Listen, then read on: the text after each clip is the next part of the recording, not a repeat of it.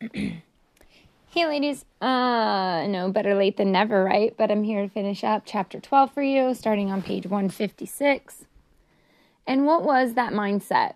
Though he was in the form of God, he did not count equality with God a thing to be grasped, but emptied himself by taking the form of a servant, being born in the likeness of men. And being found in a human form, he humbled himself by becoming obedient to the point of death, even death on a cross. He emptied himself by taking the form of a servant. He humbled himself by becoming obedient to death. Does this sound as convicting to you as it does to me? A sacrifice requiring emptiness, ultimate meekness, devastating loneliness of heart. This wasn't merely a kind of act from Jesus for humankind. It was also intended to be an example, as in a move that his followers would consistently make, inviting the death of self-centeredness, enduring the death of dreams, allowing for the death of hyper-consumerism, being least awesome, least liked, last. Jesus humbled himself deeply so that we'd be compelled to live lives of deep humility too. That is, if we choose.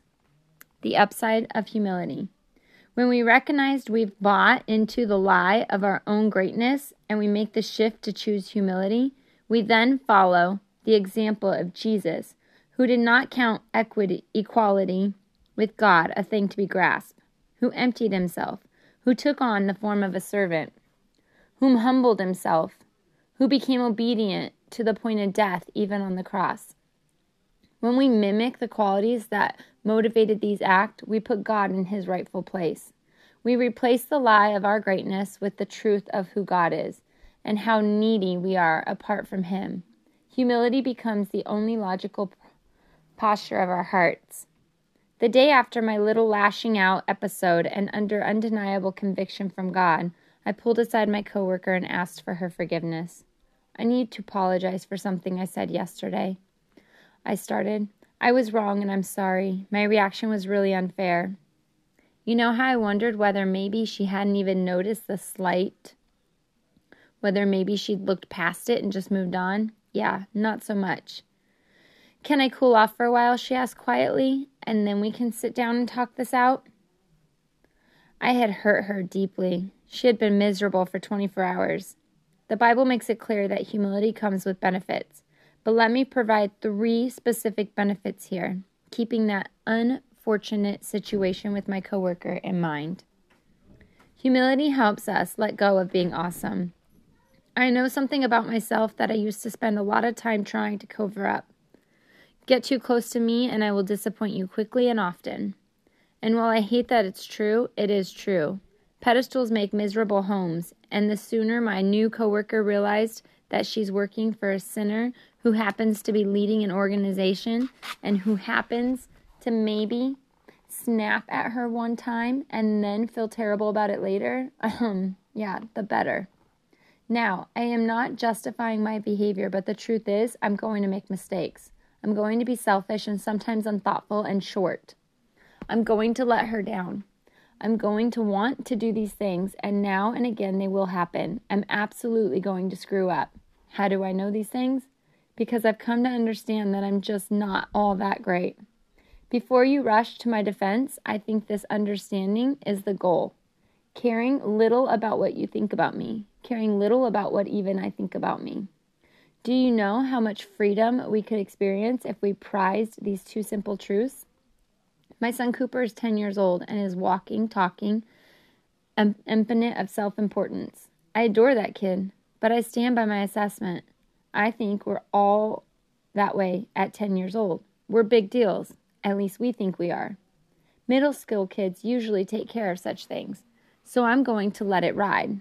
Anyway, Cooper, who cares more about clothes and shoes than his 2 teenage sisters combined, came downstairs the other morning wearing the fancy Air Jordan shoes that his grandmother bought him and reminded me that he needs a leather jacket. He's been asking for one for weeks. I don't know which of his basketball heroes he saw wearing a leather jacket, but now Cooper's life will not be complete until he has one of his own. I just want to be awesome, his pleading eyes say to me. And are you? And are you and I any different? At 10 years old, at 40 years old, our eyes say the same things. When I finally chose to humble myself with that coworker and ask her to forgive me for what I had done, I was relieved. I had done the backward thing God asked for us, and the thing you and I tend to hate. I'd humbled myself, I'd apologized, I'd made the things right again. Just today, she and I were texting about our tiff, able to laugh about it now. I know that it's all the rage these days to talk about how amazing everyone is and how we're special and talented and enough, but I have to tell you, I don't find these ideas in Scripture. We find our enoughness only in Christ. If anything, God's Word tells us to camp out on the opposite view from one culture holds. When we were weak, it's actually a good thing because Christ's power is made more evident in us. I happen to think that this is fantastic news. I recently read an article about the problems that come with success. It included this quote from a man who, by earthly standards, has achieved awesomeness. Imagine life as two barometers, he said. One is how the world sees you. The other is how you feel about yourself. As your worldly position rises, your selfish image crashes. People abuse themselves with fine food, or drink, or drugs, or sex, so they can avoid getting too successful. Why do CEOs who are sitting on the top of the world have a problem with self-esteem? It's simple. People who feel like bags of overcompensate and act like God's creation. Self-importance always self-implodes because we weren't built to live like gods. Yet, with all the evidence against it, achievement is still the most popular drug of our generation. Listen, this is a reason we don't like to hang out in nursing homes and hospitals. Oh, there is a reason. There's a reason we posture. There's a reason we buy stuff labeled anti-aging. There's a reason we drive more car than we can afford. There's a reason we notice labels. We all want to be awesome, even as Christians, and the only awesome. We all want to be awesome, even as Christ is the only awesome one. This is the one most freeing and rarely embraced truth to follow. Because of the sacrifice of Jesus, we get awesomeness as a part of the deal. We get his righteousness. We get forgiveness. We get rest. We get grace for our souls. Humility reminds us of this truth. It says, relax. Your only hope is Jesus. It is good news and grants us the exile we are all craving. Humility helps us to see people God sees as God sees them. Earlier I told you that one of the reasons I love Andrew Murray is that he had the courage to admit what you and I probably think from time to time, which is something along the lines of how am I supposed to be humble with them when they're so hurtful, annoying, and wrong?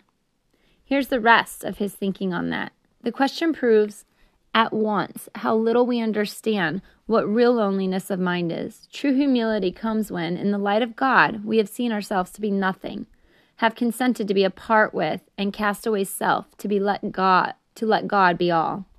To cast away self, we don't use that phrase anymore, but it's a good one. It means to put our own concerns and considerations aside, to put them far from us, to put them on God. Matthew 6:33 promises as we cast away our worries, God promises to care for us. An amazing thing happens when we cast away self, which is that we then have space to consider others. When we're not busy being consumed with ourselves, we notice other people in the world, people we might be able to serve. We see them with fresh perspective. We see their fragility and their need. When I woke up to the fact that I needed to apologize to that coworker, my empathy woke up too. In going to my teammate, acknowledging my misstep and saying, "Will you please forgive me?" I was able to see things from her perspective. I was able to absorb how damaging and wrong my actions had been. The fiery Baptist preacher Charles Spurgeon once said, Your own spiritual beauty may be very measured by what you can see in other people. It was only after I'd chosen to humble myself that I could see this coworker's frustration, her angst, and her pain. Get wisdom, and whatever you get insight. Proverbs 4:7 says, humility gets both to us fast. Humility helps us treat people as Jesus would. There's a third benefit to choosing humility, which is that we can show up for those in need.